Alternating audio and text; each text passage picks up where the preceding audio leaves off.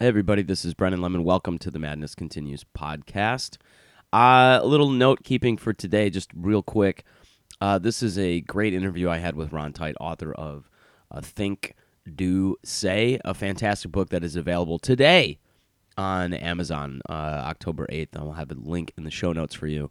However, there was some technical complications recording with him just a little bit. It was some issues with Skype and our connectivity. I'm trying to do interviews in person as much as possible, but there was a little hiccup in this one. I've edited it as well as I can to put everything together. It was a really good conversation, and by the time technical difficulties really started, we were so far into talking that it just made more sense to continue and try to make everything line up. So please enjoy this conversation I have with Ron Tite, as well as his book. It's really fantastic. Again, think, do, say. I'm going to leave it in there. Think, do, say. It's a great book.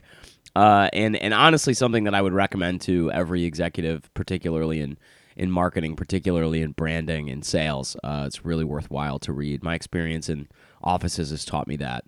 So please check that out. And as well, if you want to click on the show notes, I'm releasing a book. That's right. It's called The Power Bible, co-authored with New York Times writer William Petit III, Quora top writer in all kinds of categories, and as well as myself, top writer in sales and marketing. Check it out. It's about how to exercise self-discipline and change your life. The story of how Bill overcame his drug addiction to come back, graduate law school, move to New York, and start an amazing career as a comedian and writer. And myself, how I overcame living in my truck and being homeless to paying off all of my debt within 2 years. Many of the lessons that we've learned are the same across both of us. So without further ado, please check it out. Ron Tite's Think, Do, Say. And this is the interview with the comedian, the writer, the branding guy, the marketer, as much as that would make him roll his eyes. Ron Tite, everybody. Hey, everybody, and welcome to the Madness Continues podcast. This is cool. We get a lot of different people sometimes, comedians, artists, etc., all over, because, I'm trying to figure out how to navigate this crazy world ostensibly. Ostensibly, the point of this podcast is trying to figure out how to handle present shock, the world of present shock and being confused all the time. And so it's good to have people who have figured some things out on the podcast. And today that guest is Ron Tite, author of Think, Do, Say. Welcome to the podcast. The Madness Continues, Ron. Hammer of the Gods, is that you? Oh my God! Did I write that in an email to you? No, it's in your Apple Podcast description. Oh, that's right. Yeah, Hammer come on, I do my God's lemon. I do my research too, Brandon. I do my research too, and when I saw it, I thought, oh, this isn't like a do-it-yourself handyman podcast, is it? Because I am the wrong guest for that. Oh my God, man! Yeah, you're a live wire today. You got. So everybody doesn't know this, but Ron just got delayed and flew in from. You live in Toronto, don't you? I do, yeah. Yeah, from Chicago, and he came ready to rock, man. You are not fooling around at all. It's because I've been up since 5 and I'm punch drunk. You've been up since 5 a.m. You've had like 8 airplane coffees, and you're like ready to roll. He's been giving and hurl. I'm ready to roll and hurl all at once. Either one, man. It's just whatever's going to keep. At this point, you're just running a marathon of hurdles. I feel like today. Yeah, that's right. Well, Ron, I just should let everybody know. So, if you're not part of Ron's audience, you should be, because he's a very, as you can hear, unique, interesting, fun guy, and give talks all over. You're a former comedian. You are a very creative marketer, which is a term that I will hopefully not cause too many people to roll their eyes at, and author of Think, Do, Say. And so this is cool. This book is not quite out yet. I think it's released soon, but it's October 8th, I think, is when this is coming out. And so this podcast will be released right after the book is released, and you guys can go pick it up, I'm sure, on Amazon. And I really want to dive in and talk about this book. I got an advanced copy and went through it. It's very interesting. But before that I wanted to talk to you a little bit about your history with comedy. I'm a comedian. What caused you to get in? What went wrong in your life to cause you to get into comedy? And and what went right to cause you to get out? Or do you still dabble? Yeah, well, I guess I'll answer the first question first. I always loved the craft of stand-up, but just growing up, I wanted to see the method to the madness. Like I got the performance aspect of it, and I just really wanted to well, how do you do that? Like, well, really, how do you do it? And so I just kind of studied it from afar. And then this may blow your mind in either a bad or good way. But right. So the very first time. Yeah, the very first time I did stand-up, I decided that I wanted to do stand-up. I was taking improv stuff at Second City, and I'm not a great improviser, and I thought I've always loved stand-up, and I do stand-up. So I went to a friend. I was like, hey, so how do I do it? Like, how do I just take that first step? He's like, oh, you go to an open mic night at Yuck Yucks, and you put your name down, and you do, and you just keep going back every week. Yep. So I was like, okay, I'm just gonna check it out first. And I'm not going to commit to anything. I'm just going to go. And I went, and I was like, this is a shit show. This is not, A, it's not funny. B, this is not inspiring in any way. I'm not doing this. Like, I'm already better than these people, and I'm not doing it. Yeah. And so then he said, okay, well, if you don't want to do that, then you got to find a producer who's producing a live show and get them to convince you to go on, even though you've never done it before, and see if they'll give you 5 minutes off the top, like a small club show. So I just said, well, why don't I just make myself a producer? Yep. I'll just produce a show. And so my very first time ever doing stand-up comedy live, I made myself the headliner, and I did a 45-minute closing set. Oh, my gosh, man. How did it go? It killed. It was awesome. And you can imagine, I mean, you know this, like why it was so great. I mean, we sold it out, we donated money to charity, and it was an event of like, hey, I'm going to start my stand-up career. Yeah. And I did 45 minutes. Had never done the material on stage before. So it was great to just get over the butterflies of just being on stage and doing comedy live. Yep. But as you know, you never, ever, ever do 45 minutes of new material. No. And the joy that comes from a new 2 minutes hitting with an audience and you getting that like, okay, fuck, there's something there, right? There's something good there. I can explore that a bit more, whatever. Yeah. I did it at 45. Yeah, it's incredible. You're like, and then it was just all downhill from there. Yeah, you peaked too early. That was the problem. I know. This is like what people don't understand is like what Ron just described to everybody who's not done comedy in the audience, which is some people. First of all, go try doing stand-up because it's not going to go the way he just described it. And what he just described is basically like somebody going like, you know what? I think I can jump out of an airplane, and then being like, yeah, I don't need a parachute or anything. I'll just go right out. I'll just do it. I'm fine. And then they landed and it was okay. Yeah, totally. And I still, some of the material I still love. So I did that for many years, and I was just doing straight up stand-up stuff, and I absolutely loved it. And then I started hosting a little bit more and stuff. And then because I worked in advertising, I started doing corporate shows. Oh, yeah. And I love that.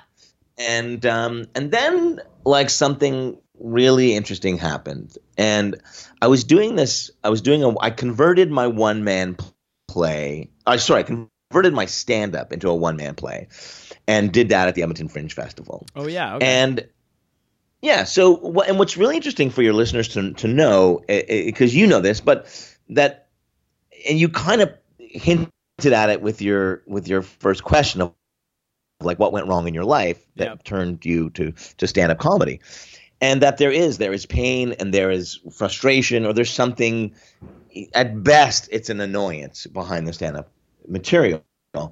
And so to take your stand-up into a play form, you need to expose the emotional underbelly, like the emotions and the pain that inform the comedy. That's how you make it a play. And that's how you create emotional arcs through the play. And in stand-up, you just typically don't do that. You just cut straight to the setup and the punchline. Yep. And so I was performing, and I there was a callback. There was a line in the play. It was right at the very end of the play. The very last line is a callback to something that's earlier in the play. And I don't mean to sound douchey by that, but it was just like, and the line was, "Be careful." And so when so the room is silent, and I go to say the line, and I say, "So hey." And before I could say the line, there was a woman in the front row who knew what the line was going to be, and no. all I heard was her this intake of air where she just went, and that was the most powerful moment I ever had on stage. Yeah. Like it was not even close. I've had standing ovations of people slapping their knee, laughing.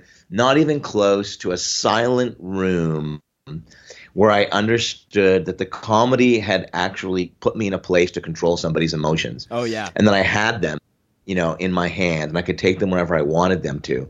And that's when I realized that where I personally got more satisfaction was in delivering something in the silence that followed the laughter. And so when I speak now, I use the comedy but I'm there. I know I'm not there to be funny. I'm there to be effective at the message I want to deliver, and I deliver that message in the silence that follows the laughter. And it's just way more powerful for me. I get why it's not for everybody, but for me.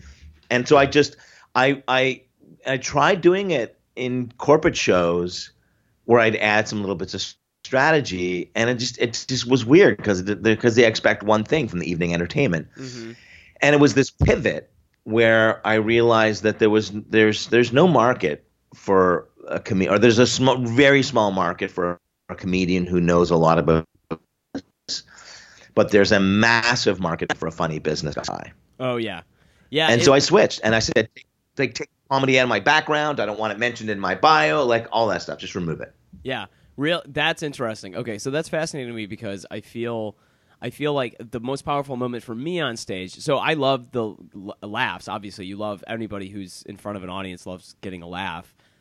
I really enjoy that. I love the feeling that it gets. You do feel, but what you're describing is like this feeling of power that you have, where you're like, oh, I've got this whole audience. Like, and it's funny because the moments that I've had that are most effective like that I'm on stage and I feel most satisfied with, are also not necessarily laughing moments. They're either one of two moments. The first is that I really enjoy being in the middle of a bit where I'm telling a story exactly like you were describing, and something happens and the drama like heightens in the story. And then when I pause and I look at the crowd and everybody's really silent, it's because they're all waiting for like, okay, then what happens? And that moment is I'm like, oh, I could say anything right now, and you guys are gonna totally go with me. And that feeling of I don't know if it's control or effectiveness, or when you have an audience kind of enraptured like that, that's just really, really, there's something about it where you feel like, oh, I'm doing so well right now. I think that's my favorite one. My second moment that I think ties it is when you deliver a punchline, but it's a punchline that requires the audience to put a couple of things together in their head, and you'll deliver the punchline, and then pause, and then like a beat or two passes, and then everybody starts laughing because they're all starting to get what you meant. And that, I feel like those two moments where you're like, oh, I've got them, I'm pulling them wherever I want to take them. That moment is just like there's something so satisfying about that. But I think that there's something there. Like, it's truly, they say that the hallmark of a stand-up comic is a distant father and an overbearing mother. So I don't know what combination of things in my life have to happen in whatever way they had to get me to want to get that particular kind of satisfaction. But that's the juice I'm trying to get the hit from every time I get on stage, basically. Yeah, totally. Yeah. I think, and it was just more of a, in the earlier on, it was like it was the laugh. It was like crack. I just wanted more and more of it, and that kind of the ovation and the just like they got it, they understood it, they like it, they find that funny too. Got it. And that's incredibly satisfying. There's some connection there, I think, whatever it is. I think there's some feeling of like you guys are seeing me and believing me and following me and like all of that. But I'm curious, kind of. Okay, so here's what I want to pivot also to. So you were doing improv for a long time at the Second City. Were you working? Was your day job working in marketing at the time? Was that before or after, or how did that come about? Because you have a very successful business now, and one of the things we do here at The Madness Continues is to talk to a lot of entrepreneurs, and I was very excited, particularly for this conversation, because you kind of straddled those similar worlds. And I'm curious kind of how you got involved with Church and State and started it and where that kind of developed from. Yeah. Okay. So yeah, I mean, what I worked in both advertising and comedy simultaneously, and people are always like, "Is this your side hustle?" And I'm like, I just don't define it. Like, I just whatever. I do some stuff that's during the day, and I do some stuff at night at a club. But I found hanging out with either group like exclusively was painful. Like, I just could not hang around comedians all day, every day. There was just no way. And if you think hanging around comedians is depressing, try hanging out with a bunch of creative advertising creatives. Like, so I do like to hang out with both, but just not exclusively. I just like to have other people in my life for balance. And but what was interesting was that I was actually an account guy in advertising, and I started to do comedy. And then that play that I just spoke about, when I was performing that play on the final night, I close out the Fringe Festival. I was the last show. I would go to a party. I got in my hotel. I wake up the next morning, nowhere to belong. Hotel is filled with smoke. What? I go to the door. I'm the only person staying on the floor. I go to the door and hear the crackling of the flames on the other side of the door. What? You're kidding me. In Edmonton. In Edmonton, I had to get plucked from the window and saved from a fire. The hotel was on fire. My entire floor was on fire, but I was the only one staying on the floor because it was under renovation, and they gave me this big room that had no furniture in it so I could run the show. I could rehearse the show. And so I had to get plucked from it.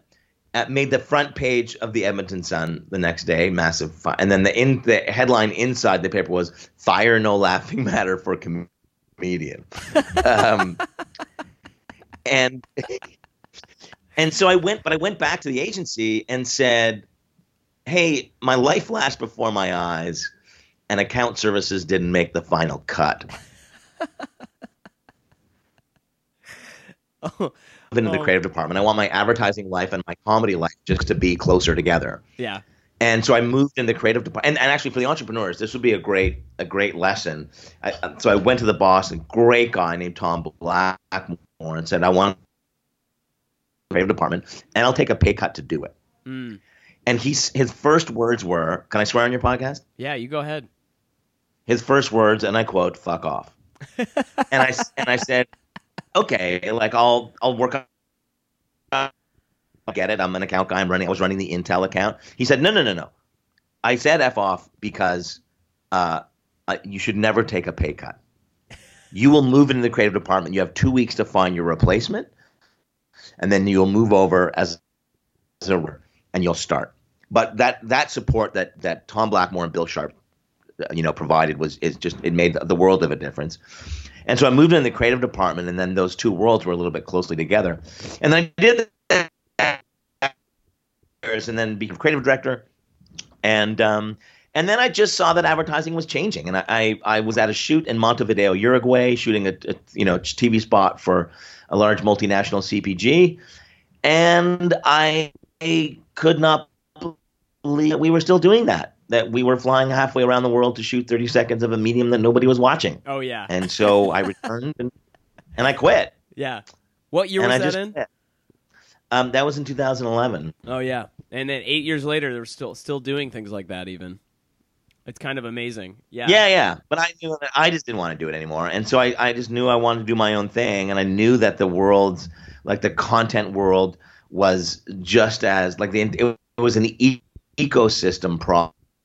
Everybody was looking at the big agencies, but I saw it as an ecosystem problem that the big traditional content companies, the newspapers, the magazines, the TV stations and networks, they were in just as much trouble as the ad agencies and the national marketers like the Procter and Gambles and the Crafts and the Unilevers who were feeding them the ad dollars, and that nobody was looking at it as an ecosystem problem. So it was initially called Church and State, or called the Tite Group, and then we strategically aligned the name with what we were doing, and we changed it to Church and State. Yeah. This is very interesting to me. Last year, so I'm in the middle of attempting to produce a television show about comedy and travel. All my listeners have heard me talk ad nauseum about this, but it's called Funny Planet, and we shot the pilot in Reykjavik, Iceland. And it's interesting because one of the issues that has been going on in the world of television production is that nobody's really sure how anybody is really making any money doing it anymore. It's pretty interesting. And numbers for very produced, budgeted productions that are on even network television have barely as many viewers as somebody who shoots a 20-minute YouTube show in their backyard. And it's amazing because the data, the impressions, how all that money flows is completely changing. And so we have all these executives at the New York Television Festival that we were finalists in last year for the comedy breakout competition. And they were basically the ones, they would give big talks about things that were going on in the industry, and people would ask them questions. And then as soon as you get them off of the stage and start asking them questions in the hallway, they kind of their whole facade breaks down, and they're like, yeah, nobody has any fucking idea what's going on. It's right. No idea. Total cluster. Nobody has any clue. Everything is confusing. We're all terrified for our jobs. It's madness. And the only people who I thought were the ones who were really secure were the Funny or Die people, because they were we're pretty solid. We got a great website that people go to. That's about it. Yeah, that's right. It's Adam Ruins Everything is the highest paid. It's this will give you an indication of. So I had a TV deal with Mark Burnett. Oh, really? And it was it was a new business in ABC in the US and CTV here. And it was a combination. It combined American Idol with Shark Tank. So it was entrepreneurs show up, they pitch their thing, but it's actually the studio audience that decides who gets the cash. And I was one of the Simon Cowell. It was and Amber Mack. He's a good friend. Amber and I were the two, Simon and Paula's, or we would give feedback, even though we had really no. And we shot a pilot, and the pilot was it was a big pilot, a massive studio. And when I signed my contract, my wife and I said, this is Canada and the U.S.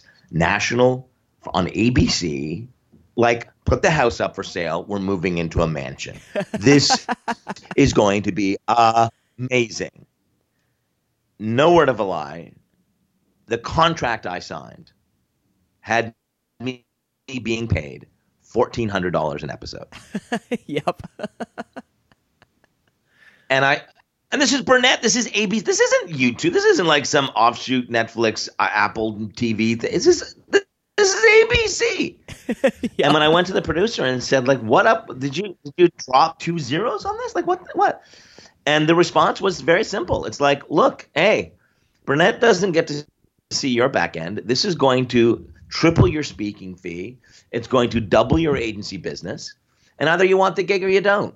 And it used to be, especially for those of us in comedy, that you did a bunch of free stuff in hopes of getting the TV deal and now you do the TV deal for free in hopes of striking it rich in other places. Yep, that's exactly. You've nailed it completely. The model has completely changed, which is now the industry's changed such that these people just comedy is a great example. You look at all of these comedians who are clamoring to get on Conan or late night or whatever, and it has nothing to do with the fact that they're now I can now I am making all this money from being on TV. It's more now all these people know me, so they're going to follow me on Twitter, they're going to follow me on Instagram, they're going to follow my YouTube channel, and also now I have the credit to say that I have been on Conan, so now you can put me up on your show and I sound like a somebody. These guys are gatekeeper, tastemaker type. It's more like the seal of approval around curation than it is anything else, and that's completely how it's changed. It's interesting that you've captured that and seen it from the inside. Yeah, yeah, and it's kind of like in the speaking world, people will say, "Oh, I'm a three times TEDx speaker," and I go, "Oh, so sorry. So translated, that means you spoke for free three times." Yeah. That's what that tells me.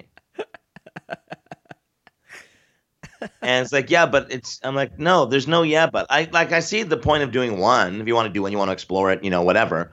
But there seems to be this badge of honor of like, no, but I did a TEDx talk, and I'm like, you spoke for free in the hopes that you're going to be the next Simon Sinek, that your thing is going to take off. And there's been like five of those people and 4 million others who Yeah. have just spoke for free. Yeah. And I'm not saying that I have anything against TED or like the model's the model. If you want to sign up for it, that's cool. Like go for it. But let's not call it more than what it is. It's free speaking. Yeah. That's so funny, That man. people look at on their phone. Yeah, that's exactly, and you think, I mean, the number of people, it's very funny that you've nailed that, the number of people, because it's like, I've never done a TEDx talk, but I know a bunch of people who have, and it's really funny because they're like so excited. The model is the same every time. They're so excited that they get it. They can't wait. They're like practicing. They got this great idea. It's really going to blow up. They give the TEDx talk and like nothing happens. And like it's Yeah. funny because like in the worlds that you and I occupy, you can tell, TEDx speakers are a dime a dozen. Like you can just get so many people have done it, and it's cool. It's not cool. It's definitely cool, but amongst normal civilian non people in our world, it's people get like really like, wow, really? How did you do? That's amazing. And you're like, yeah, it's the same thing with getting like with stand up comedy is like, you headline, you do different shows. Like I did the Edinburgh Fringe Festival a while ago. And same kind of thing. Like it was really cool to do it, but in the world of comedy, that's really not that big of a deal. You tell people it, and they're like, "Oh yeah, cool. That's neat that you did it." You tell it to you applied. You applied. Yeah, Right? yeah, exactly. You applied. How'd And you they get gave it to you. I filled out a piece of paper and I emailed it off, and then they called me and I got it. Yeah. Yeah, and then they said, "Hey, you want to do it?" Like that was basically how it went. And so people are. And some people don't even go to that barrier, but amongst normal people, it sounds amazing. But as soon as you kind of get inside the circle, the magic aura around it sort of drops. Yeah, and like you. I think it's not that I like that. It's like it's not that it's not cool because it is. But I think as long as we define it what it is, not just for our audience, but to ourselves. Oh yeah. Like I think as an art form, it's a really interesting thing that speaking in that format. It's not a format that I love, or not that it's that I don't love it for me, but I love that it is an art form, that it is an expression, and it is a very specific way to express yourself and an idea. And I'm telling you them because you love exploring different ideas, then that's amazing. But what I find is that most of the people who are doing it as a means to an end to something else. Oh yeah. Which is like I want it in hopes that then I will then be booked to do that. Well, that's not. No, that's like it's like saying I really want to get star in my own sitcom, so I'm going to be an extra for a few months. Yep. Like that's not. It's not really how that works. It's not how it works, and you can't show me people who were extras who are now celebrities and go, well, it worked for them. It's like, well, those are outliers, and it just doesn't typically work that way. Yeah, that's exactly. And the people who did make it, who you look at and go like, well, Sir Ken Robinson, he was the guy. He took off. He was a knight. The man was knighted. He did some shit before his TEDx talk. Yeah.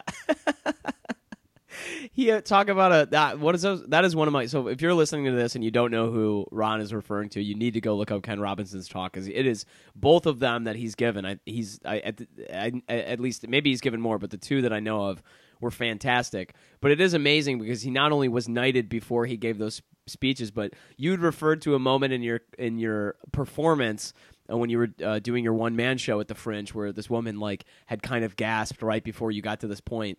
He said a line in one of his talks that I will never forget because the audience gasped, and he said something like he was talking about the American Civil War, basically, at Abraham Lincoln. He was quoting Abraham Lincoln, and he said this quote from Abraham Lincoln in 1864. And then he goes, I have no idea what was going on in America in 1864. And like the audience gasped because they were like, how do you like, how do you not know that? Like, it was it's one of the inadvertently funniest things I think I've ever seen in a TED Talk, that like, and it was clear that he was like, wow, I really missed something. Like when he was up on stage. He's brilliant. He's absolutely brilliant. The funniest line I ever saw him give, that says everything about his sense of humor. He started the talk by saying, I just came from New York. And what's interesting is that he was in Calgary. And he said, I just came from New York. And there's a reason New York exists. And, like because of the water, it's a great shipping place. And so a city kind of built around the port. So there's a reason that why Los Angeles exists, and there's a reason why Calgary exists. And then he had this beat, and then he just said, presumably, and it's just that alone, one word delivered in the driest way possible, presumably. That's so British. I'm like, oh man, and I'm like, I gotta follow that. Yeah. Okay. Oh my god, what a sharp wit. But hold on. I want to back up to something because we were talking about not really bullshitting yourself on what a TEDx talk is and isn't.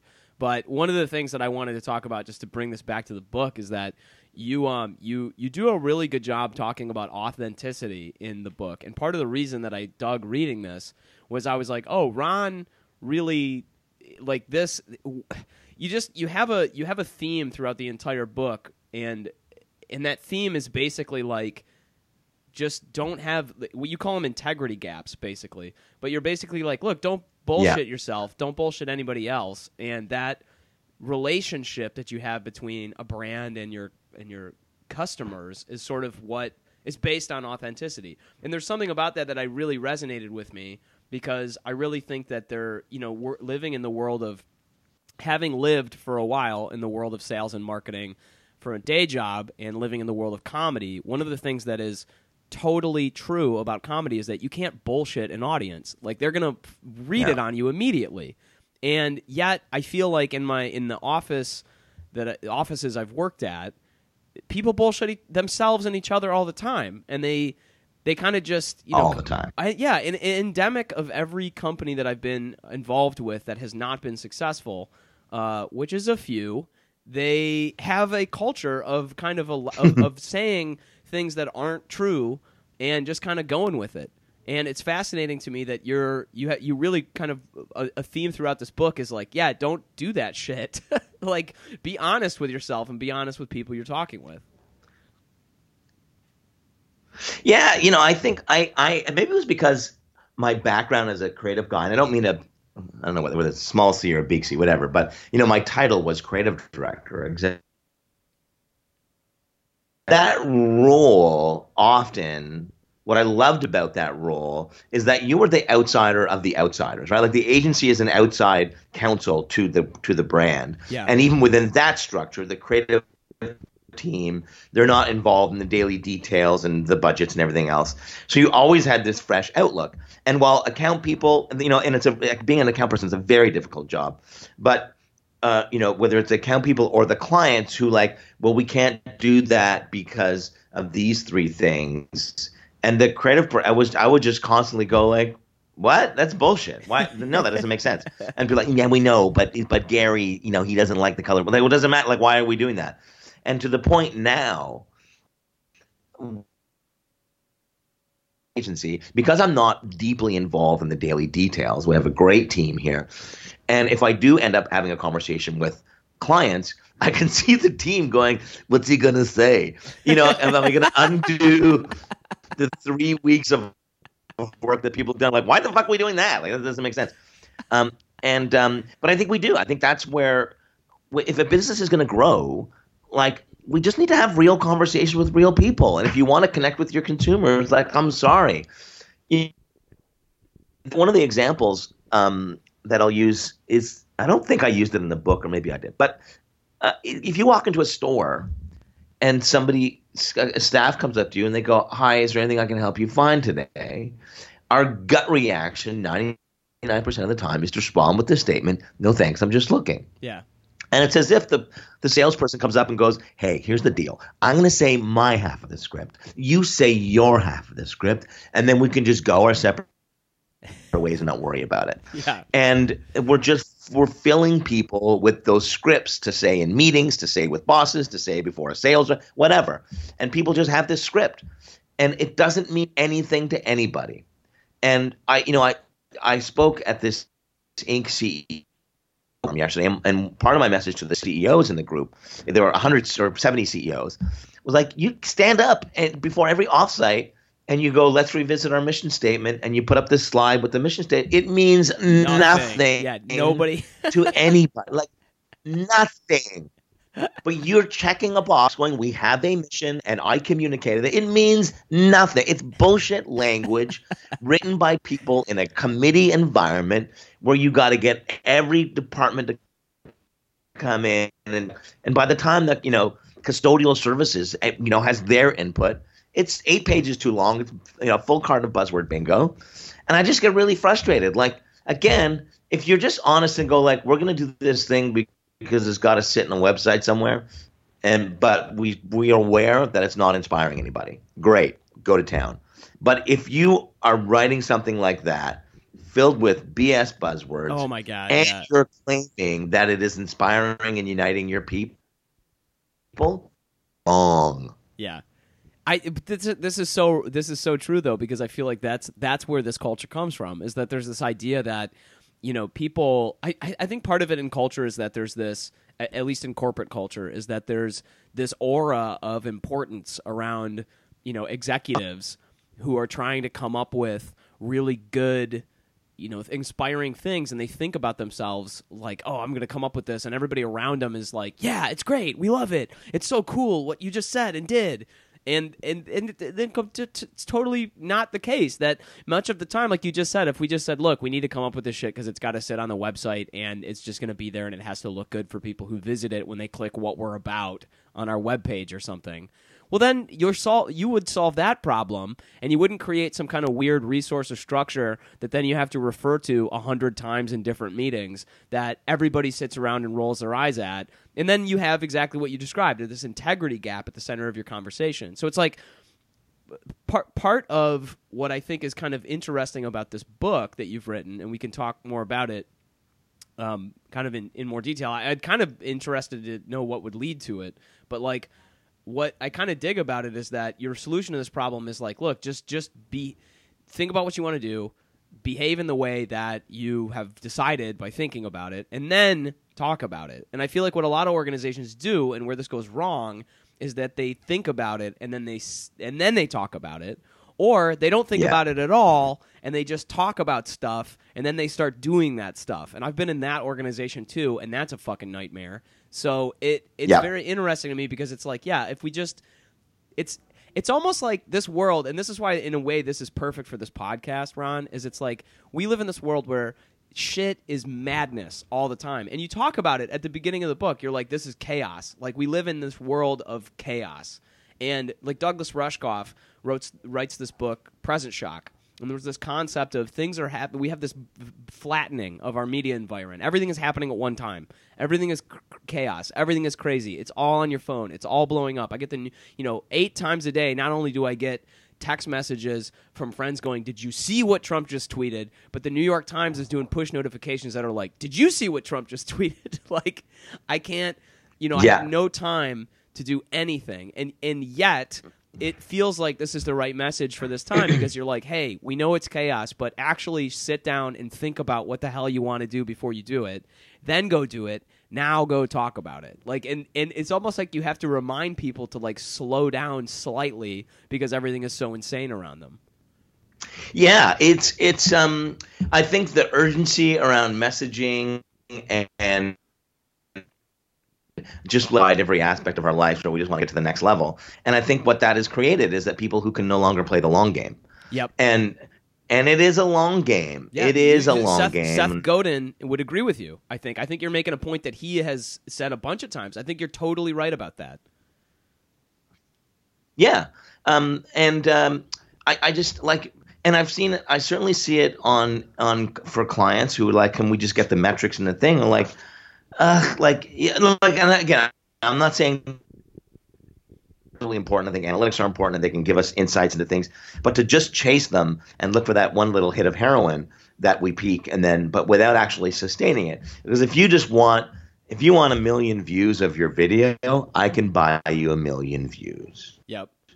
Like I can buy that for you. That's not a big deal. But if you actually want to build your business, let's talk about that. And that may mean that you're going to get 5 views today and 10 views tomorrow and 100 views the next day, and whatever views being substitute for whatever metric you want. And more and more. And I don't know where it all ladders up to, whether it's all the way up to, the average shareholder who's expecting their quarterly returns or whatever. But as a business culture, we just keep chasing these quarterly numbers. Mm-hmm. And then if you go into Wells Fargo and 5,000 people create fake accounts because their management has said, we don't care what you do, meet your numbers. Well, then don't be surprised when people abandon your corporate values and you have one massive integrity gap. Yep. And it's not a coincidence that 5,000 people created fake accounts at one time. That is a culture that has led to that. And I don't even think it's even the manager's culture. It's the shareholder. And why I think part of the reason why I wanted to leave the agency that I was at, which was, and I'm not shitting on big agencies either. I mean, there are some parts of it that they're amazing. They're awesome. And I love my time there. But I just wanted the personal control to go, no, not doing it. Not going to do it. We fired a client a couple of months ago, and it would have been very difficult for me to do that as being part of an international network because quarterly returns from every office, can't do that. I was like, this is not why I started my own agency. No, you got to go. This is very interesting because it's you sticking with these kinds of values is what's the challenge, because everybody, and this is I think about this more and more because, like you were saying, it's everybody. It's not just a shareholder culture thing. It's not just this particular department culture. There's something I think generally about the way that, I mean, particularly America, I'm sure Canada gets part of this too, but particularly America approaches the idea of growth and company growth. And, we're so, China has a 100-year plan. China has a plan for in 100 years, here's where China's going to be. This is what's going to happen. Here's what we're building toward. I would be massively surprised if the Trump White House has a 100-year plan. I think that everybody is so focused on small, short-term gains that they're missing out on a massive, and I mean just macroscopically, American culture has this problem, because I think that, again, like I said earlier, like one of the issues endemic to every organization I've been in that's been kind of non-functioning has been this kind of integrity gap. Well, part of that has also been a focus on how are we going to make our numbers this quarter. And then you're like, we can't make our numbers this quarter from a sales perspective. Here's the things that are missing. And the message back from management or whoever is like, yeah, well, but how are you going to make them this quarter? And you're like, well, I just came, you know what I mean? Like, hope isn't a strategy. Yeah. You coming back to me and going, how are you, it's like me saying, I can't run this marathon in 2 hours. And then somebody going, well, but how are you going to do it? You're like, no, it's just, look. Yeah. Is it conceivably possible to run a marathon in 2 hours? I mean, I guess it is. I don't know. You'd have to run really freaking fast. But, it's maybe we can build to that point. But, like, it requires a kind of conversation that's honest and also doesn't have a lot of judgment involved with it. And I think that's the part of that's the think part that an organization needs to do before they start going after the do part. Yeah, that is such a great metaphor, Brendan. I think at the if an organization said like, hey, it's really important for us to run a 2-hour marathon. That's what we're being judged. That's what we will be judged on. So just run the 2-hour marathon. And you go, oh, like I'm not even wearing running shoes. It's gonna happen. And they go, okay, well, what can we do, right? Because because we need that outcome. And you're like I could get in a car And they go, okay, just do that. Like, just do that. Don't tell anybody, but just do that. And then you do that. And then the next day, it's like, okay, you're going to run the 2 hour marathon again. You're like, yeah, but okay, I'm wearing the running shoes, but I haven't been training. Opposed to from the day one going, we want to run a 2 hour marathon, and we're going to get up every morning and we're going to run 5 miles, and we're going to do it until we can increase to 8, until we can increase to 10, until we can increase to 15, blah blah blah, and we're going to get there. And once we get there, then we're going to be able to run a 2 hour marathon on our own with no outside help every single day, or every single day we can. Why? Because we've trained and we've done it incrementally. If you want to just do that today, you're gonna have to throw money behind it. You're gonna have to pay for it, and then you're back to square one. You're just starting over again. You haven't built anything. And I think it was more. I personally just wanted more personal freedom to go. I'm not doing that, and the trick of building an organization is that, there's some work we do here that I wouldn't have said. That's the thing I want to focus on. But now I've got 20 mouths to feed. Yep. And so some things you're like, okay, like I'm not gonna turn this down and lay people off, because it is aligned with our like the people are aligned with our values and stuff. So we're gonna grow this revenue however we can, but they're opposed to having a client who is not in line with our values, where you're going to say, I'm going to sacrifice some stuff to really walk away from this because it's just not good for our soul. You mention I think you quote it. First of all, I should say one of the things I love about this book is all the fake quotes that you throw in here. This is so goddamn funny. I was like, in a world full of fake news and Russian cyber bots that are, cutting up and hacking up everything on the internet. I think this is hilarious. This is one of my favorites. I'm going to read this real quick. This is at the front of chapter 8. This is the do part. So if you get the book, this is like a really delightful part of it. This is a quote that Ron writes in here. The only difference between someone who dreams of being successful and someone who is actually successful is the word actually. So suck it up, get off your ass, and actually do something. And then you attribute the quote to Mr. Rogers. Oh my God, that is so funny. Like there's a specific reason why I wanted to do that. One, because I was just looking for humorous, integrating a little bit of humor into the book, because I just felt like a lot of business books they just feel like they can't be, and like, no, that's not me. So there was that. But the other thing was I hate business quotes. I hate when people like, as Steve Jobs said, and like, you're quoting one of the rarest human beings to ever walk the face of the earth. Yeah. And we're supposed to live up to that. Like, people quote Gandhi. Well, as Gandhi said, I'm not Gandhi. I'm not. Yeah. I'm never going to be Gandhi. And not only that, Gandhi probably wasn't Gandhi. And Gandhi wasn't. Exactly. And so I just hate quoting other people. I remember I was doing a gig, and I saw this speaker who will go unnamed, and it was just one quote after another, as Winston Churchill said, as this person said, as this person said. And I was like, but what do you say?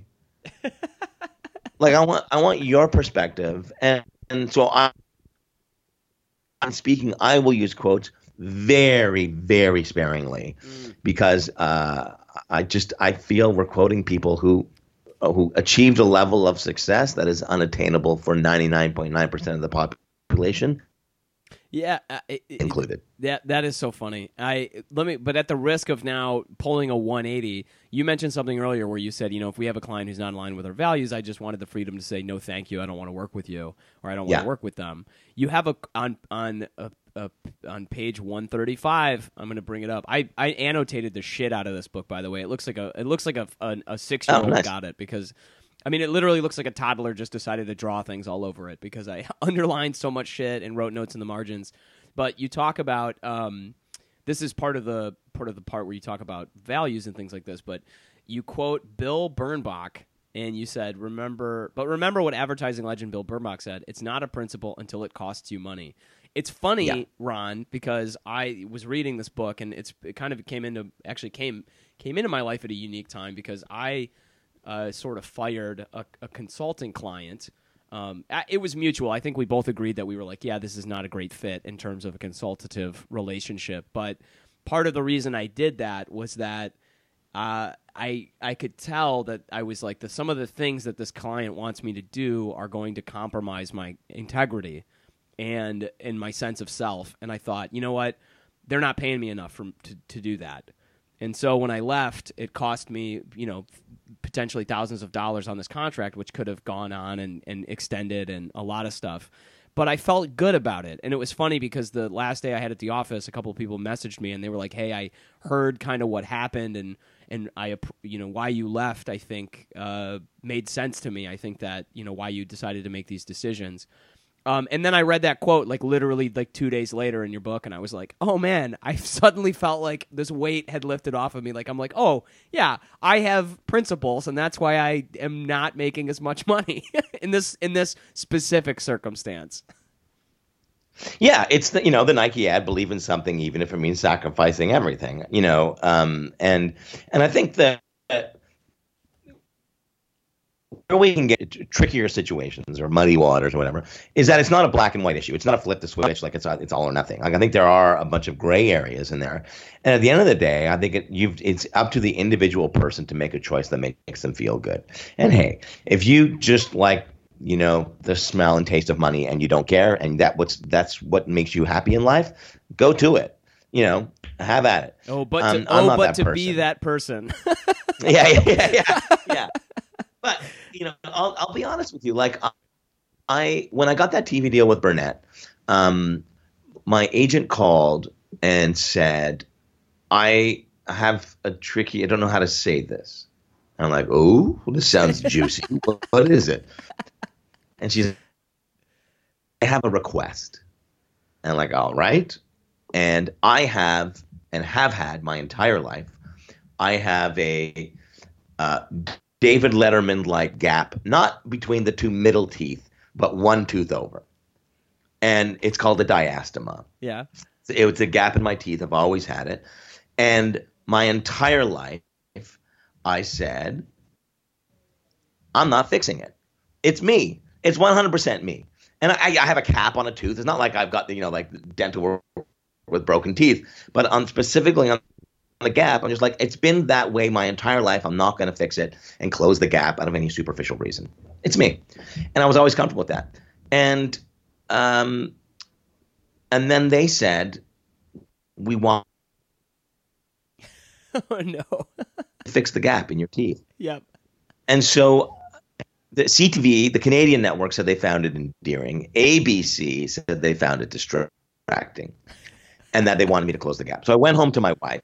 And I told her, and she said, well, what are you going to do? And I said, I'm not closed. Forget it. And I have this principle my whole life. I said, I'm not fixing the gap, blah, blah. And she goes, are you going to get the gig if you don't close the gap? And I said, no. And she said, fix your teeth. And that's, I get it. Like sometimes the principles kind of get in the way of us in a short-term basis, right? Like had that show taken off, it would have allowed me to do things in life that the sacrifice on that one tiny little value, I think would have been worth it.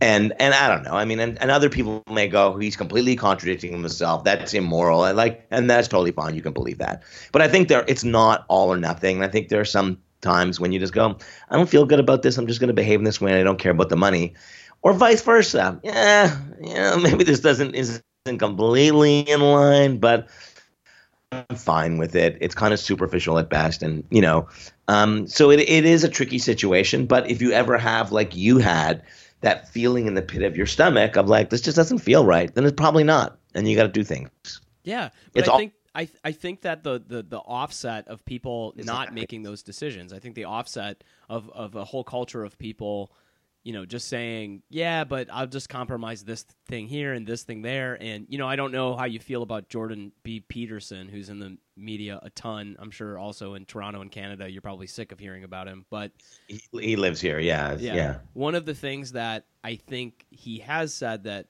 really resonated with me, though, was he was basically like, look, if you're going through your life making constant compromises here and there, by the time you do enough of those, you can't even recognize yourself anymore.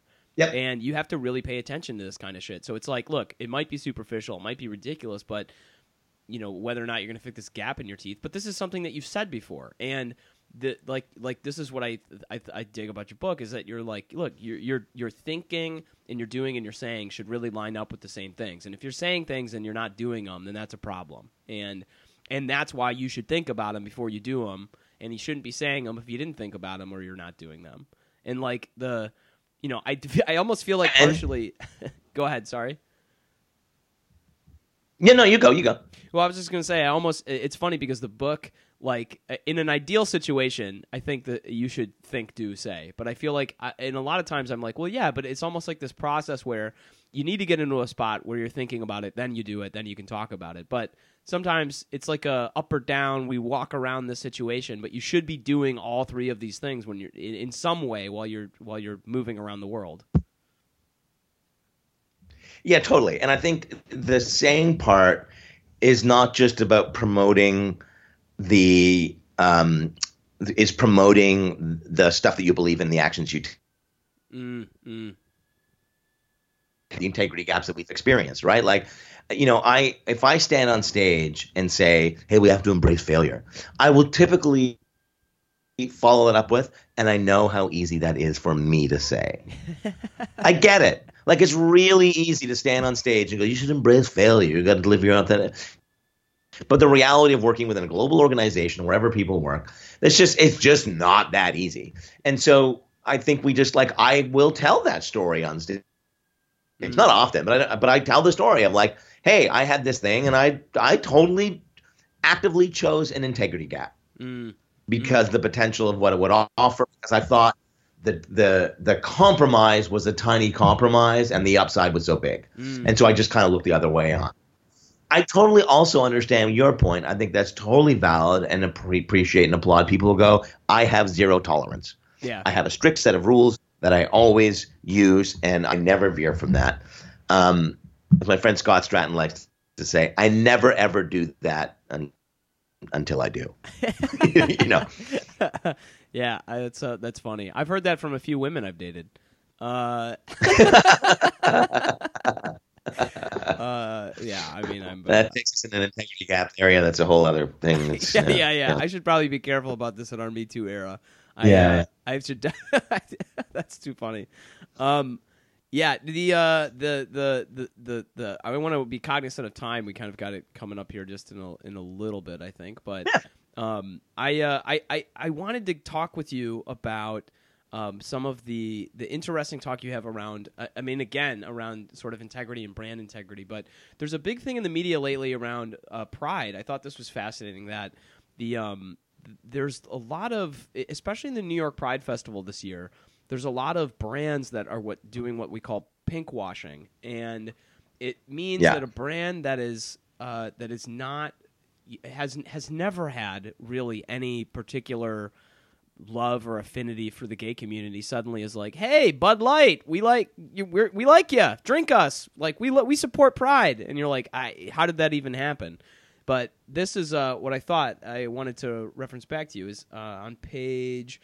You guys can follow along at home. 148. You talk a lot about this. You talk about the Gillette commercial, which I thought was fascinating, and this is a bit that I wanted to read back. You were talking about when an organization enthusiastically supports a cause as a corporate purpose, the skeptics fly out and start to apply a microscope to the company's inner operations. That could not be more true. And I just thought it was so fascinating where you're like, yeah, when you're walking through the world, man, you really have to be careful because we're just watching, and not just with brands, but with celebrities. And, you look at Shane Gillis on SNL, he just got fired before he even started. And it's because we live in this world with this digital track record where people go back through all of your stuff. But the first thing I thought of was I was like, oh, that is exactly what's happening with pink washing and the New York Pride Festival, is that people are just going through everything these corporations have done and going like, yeah, well, let's figure out how much you really support the gay community. And it turns out most of them, not that much. Yeah, I think there's a couple of issues there. I mean, the first thing is that the difference between corporate purpose and social Mm-hmm. Because an organization supports or sponsors a pride festival, it doesn't necessarily mean that they're claiming that that's their corporate purpose. Although some certainly have, right? In that they speak to the Chinese community because somebody has identified that as a demographic that is in need and interested in their products, and they end up coming up and saying, like, let's translate the ad into Mandarin so we can speak more direct. It's just effective advertising. So it's like, if you know that the gay community has more disposable income and they have a greater affinity for your products, then you're going to go, okay, well, where do they hang out? And what language do we use? And like, I guess we're going to make it a pink or rainbow background. And it's just, it's kind of a normal advertising process, right? That they're just trying to appeal to somebody because someone told them that those people want their products or that there's a potential for them to purchase their products. So the ad guy in me goes, I get it. I get why they do that and how that occurs and how you end up with a rainbow flag on a print ad or whatever, how somebody says you sponsor the Pride Festival. So it's just, it's good people wanting to do the right thing. It doesn't mean they're evil. But I do think that that's my brand guy justifying the behavior. The consumer and citizen in me says, that doesn't mean we don't hold people accountable. That doesn't mean we don't ask those questions. And I think the Gillette example, I love it on one level and will reserve judgment until another. And full disclosure, I'm actually speaking to Procter & Gamble in November, I think it is. But I like that they turned the microscope on themselves in one way. I like that one of the lines in the spot is this really the best a man can get? So they questioned themselves of what they were standing up for all those years. And it's as if, in my mind, it's as if they were saying to themselves, did we do a good job in the past or are we part of the problem? That's what I took it as. Now, other people with other perspectives probably didn't take that, and that's totally cool. But I think and I know that they're donating, I think if I remember correctly, it's $1 million over 3 years or something. And it's not that is wrong. It's just easy. Yep. I mean, it's just easy to go, we're just going to cut a check. Yep. And it's a lot more difficult to look inward and say, how do we do the work so that we can make strides and ensure that toxic masculinity doesn't exist within our own organization? And what can we do to operationalize that? That's where it gets really powerful. Now, the balance of that, in the perfect world, you do that work first and then you talk about it. Now, of course, that work takes a long time. And it's probably somebody going, we may not have the time to do it. It's going to take us 3 years to fully execute that.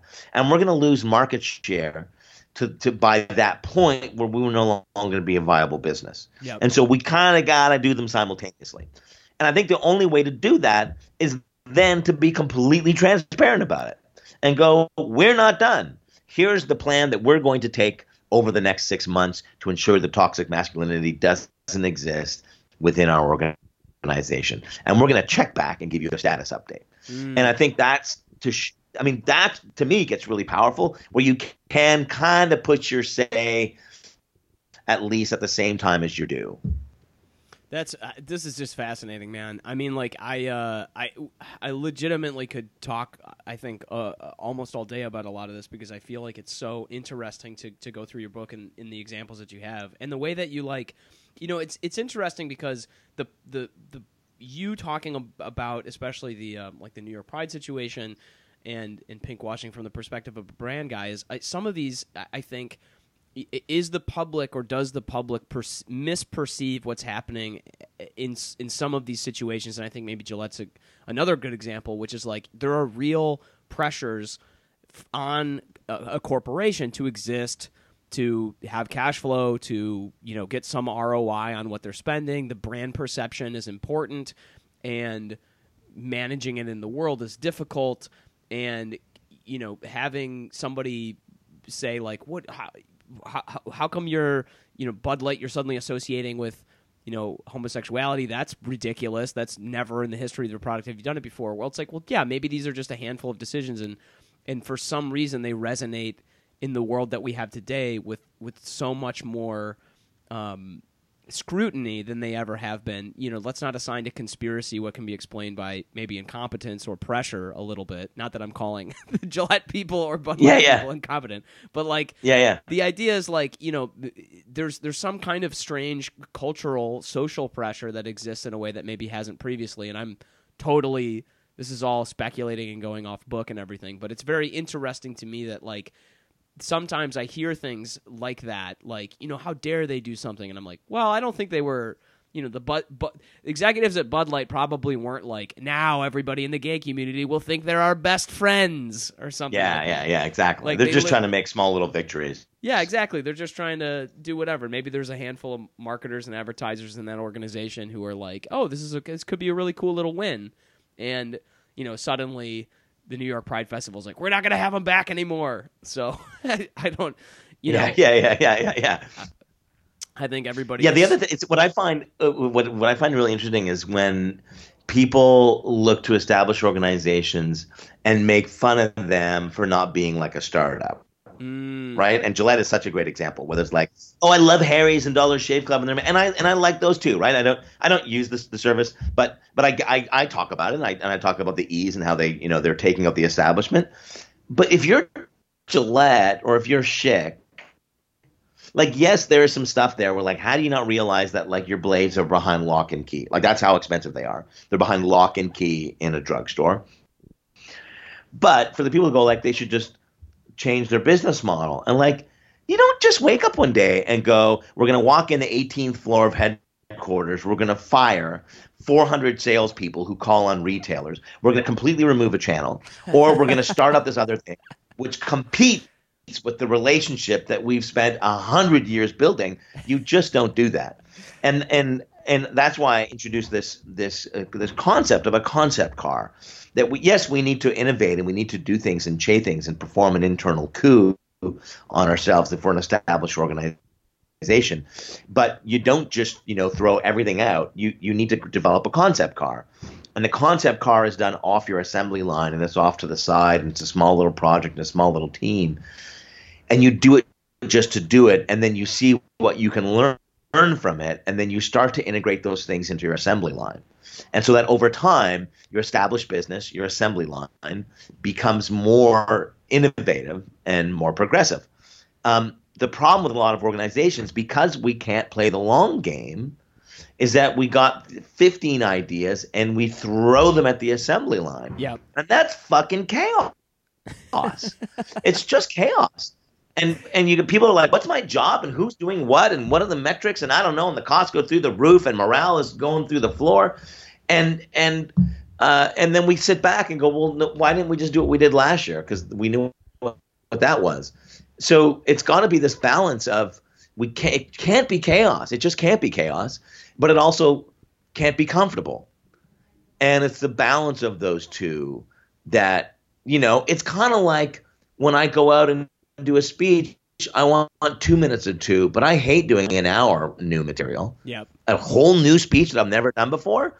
I just think people are paying for that, and they should get the stuff that's really good, that's been tested. Oh yeah. No, this is like the source behind Google's 20% time. You know what I mean? Spend some of your time doing something, whatever, just experiment, mess around. And not enough of that happens in organizations, I think. I think you're totally right about that. There should be some kind of lab. Every group should have a little lab that that you mess with and experiment in. I want to be, again, cognizant of your time. I think we should probably wrap this up here. But let me just tell you, this book is going to be out October 8th. This, I think, podcast will be full retail distribution, everything. So you can get it anywhere, any bookstore. Dude, you're just Ron Tite. Online or off. You're just crushing it, man. You're just crushing the world. You got these turning down Mark Burnett deals because he doesn't want to mess with his teeth. And oh, to finish that story, we did the pilot very quickly. We did the pilot. It got picked up by ABC, but the show was called Dream Funded. And when ABC picked it up, they made it Steve Harvey's Thunderdome. It was dreadful. Oh my God. Dreadful. And I was not involved. Steve Harvey. And I don't say that I don't say it to make fun of Steve Harvey because he's everywhere and somehow this is going to kill my career. But the show, and I'm sure he would probably, it wasn't like Shark Tank meets American Idol. Yeah. Shark Tank meets The Kids Say the Darndest Things. I think it was just not what I thought the show was going to be. And it's not easy to make a hit show, but that's where that. Oh my God, that's so funny. Well, let me just ask Ron, where can people get at you? Where can they find you? Where can they follow you at? So at Ron Tite on Twitter, at Ron Tite on LinkedIn, on Instagram, everywhere, rontite.com. There's a podcast called The Coup, which just launched this week on the Frequency Podcast Network. Is The Coup. It looks at disruption through the lens of political coup d'etat. You can get that wherever you get your podcasts. As long as you don't turn away from this podcast to go listen to that.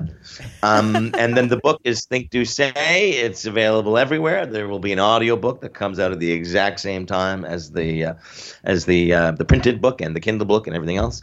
And then churchstate.co is the agency. Man, you are spinning a lot of plates, Ron. This has been a pleasure. Thank you for writing this book. I really dig it. I encourage all listeners to go check it out. Go buy it on Amazon or wherever you can get Ron the greatest royalty for it, and and follow him. So thank you so much for being a guest today, Ron. And meanwhile, the madness continues.